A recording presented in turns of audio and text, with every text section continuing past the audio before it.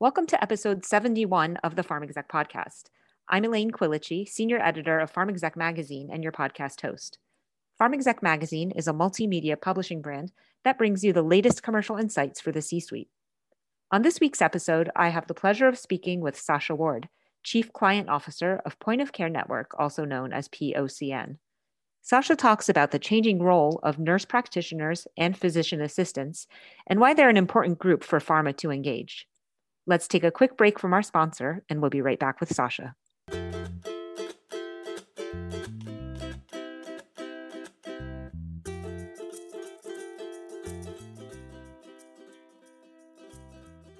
What if you had limitless access to customer insights, accelerated timelines, and set fees?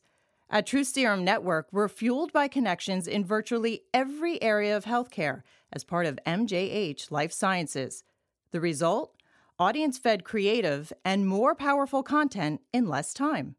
TruSerum Network, releasing what's real. Find out more at TruSerumNTWK.com.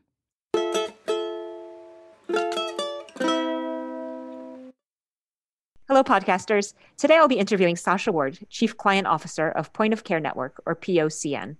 Sasha is here to discuss how COVID has affected the roles of nurse practitioners and physician assistants, and why marketing managers should really take a moment to understand this growing group of healthcare influencers.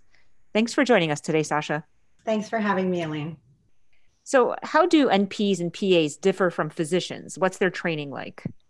So let's start first with how they differ from physicians. NPs and PAs typically provide significantly more patient-centered diagnostic, treatment, and follow-up care to patients really of all ages and across all types of practice locations.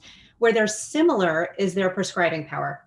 NPs and PAs handle 1.5 billion patient visits a year and write over 1 billion prescriptions annually. Now, your second question was around their training. So PAs are educated at the graduate level, with most PAs receiving a master's degree or higher. And to maintain that licensure, PAs are required to recertify as medical generalists every 10 years and complete 100 hours of CME every 2 years.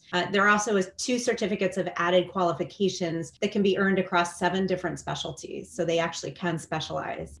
NPs complete a formal education specialty program. And it's important to note that this is beyond that of a registered nurse. They're not registered nurses. Most training programs are either 4 years, which is a BSN, or 2 years, which is an ASN, followed by a 2 years master degree and certification in their specialty. There are also 850 specialty tracks at 400 institutions. So the NP training is quite extensive.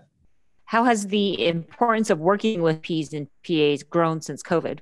Even before COVID-19, NPs and PAs have been really a foundational part of our healthcare system for decades. They typically, they spend more time with patients. They truly listen and know their patients, their families on a deep, almost personal level. As a result, they're credited with having boosted access to care across the board. And it's been shown that they have better patient adherence outcomes as well. So it's important to note that even before COVID, they were getting an increase in practice authority and independence.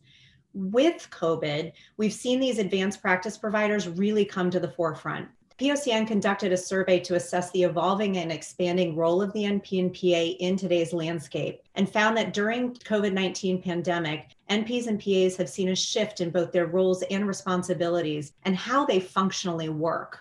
The majority of the responses to this open-ended question reported an increase in telemedicine and telephone visits. I don't think this surprises anyone, but that was the most prominent and consistent response. With regards to their responsibilities, they found they were deployed to other areas where they hadn't previously had opportunity. So places like respiratory clinics, ER duty, cross-training to assess to sort of those types of areas and others. So overall, the COVID takeaway was that both NPs and PAs were able to be uprooted from their normal practices. They could go to areas of need, whether it was testing, the ICU, urgent care, ERs, including areas where they previously had absolutely no opportunity, and provide care in all of them, even in some of the worst hit states. So the importance for pharma working with NPs and PAs is even more critical than ever. They've always been there, but now they've become much more autonomous and independent. Laws are changing due to this crisis.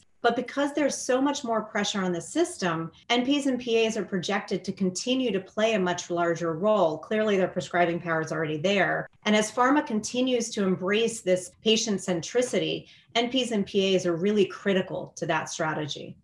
So how has telemedicine really affected their roles? Yeah, so everyone's talking about telemedicine, right? So in our survey, 95% of respondents felt that telemedicine has made a large impact on their interactions with patients. 88% reported that it's affected how they actually run their practice, and 80% said it's changed how they're making treatment decisions. You know, it's fascinating. The NPs and PAs are finding that through telemedicine, they're counseling more. They're having these more deep assessment and diagnostic conversations because they can't do the physical exam. So as a result, they're having conversations, they're talking more, right? They're getting deeper into asking the patient about what they're experiencing even more than they ever did before. They said that because of all of this, they're almost overcompensating, right? Because they're not there in the room together with them.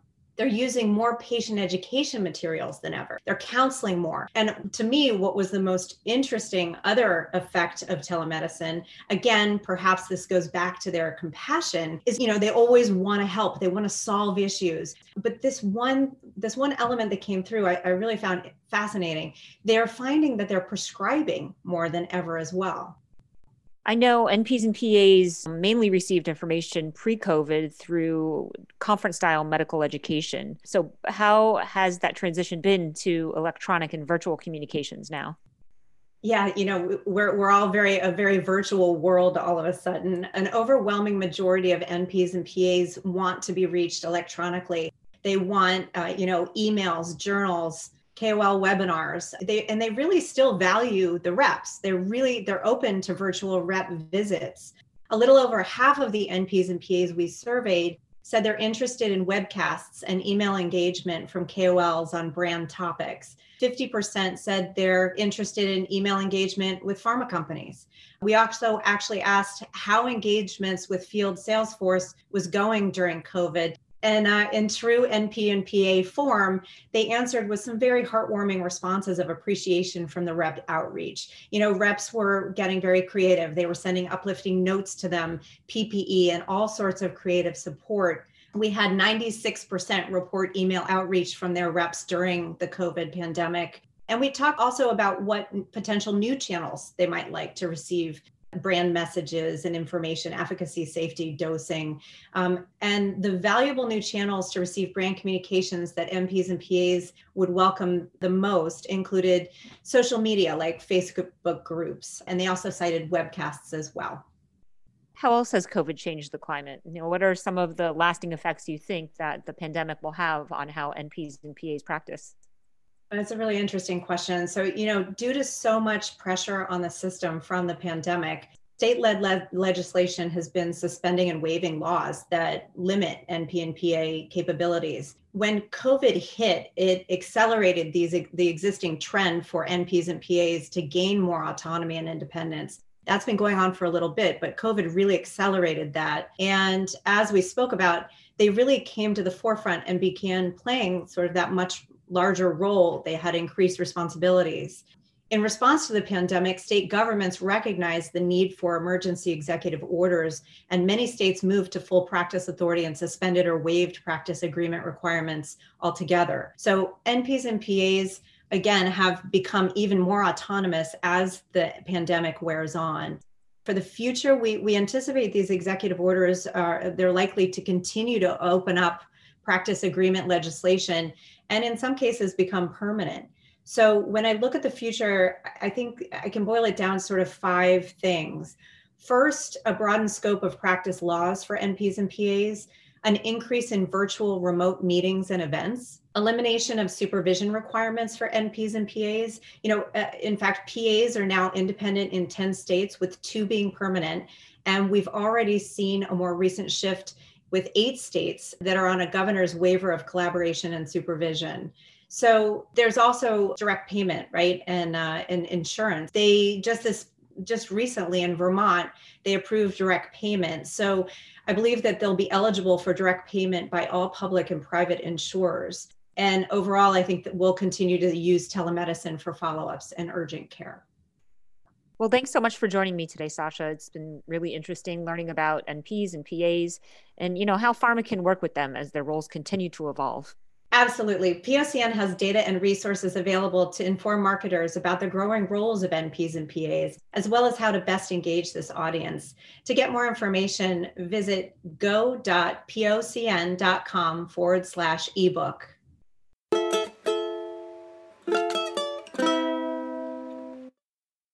What if you had limitless access to customer insights, accelerated timelines, and set fees? At TruSerum Network, we're fueled by connections in virtually every area of healthcare as part of MJH Life Sciences. The result? Audience-fed creative and more powerful content in less time. TruSerum Network, releasing what's real. Find out more at TruSerumNTWK.com.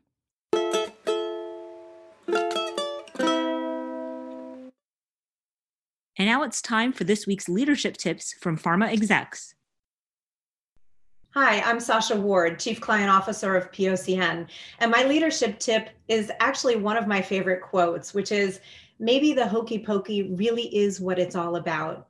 Our teams all work very hard together day in and day out. We're side by side. Some days we spend more time with each other than our families. So we really need to make it fun. So always lead with character and a little bit of humor. To be effective, have self-awareness, have a vision, and be knowledgeable, admired, trusted, and earn your team's respect. We all work so hard together each day. We need to make it a little fun too, maybe especially now more than ever. Thank you.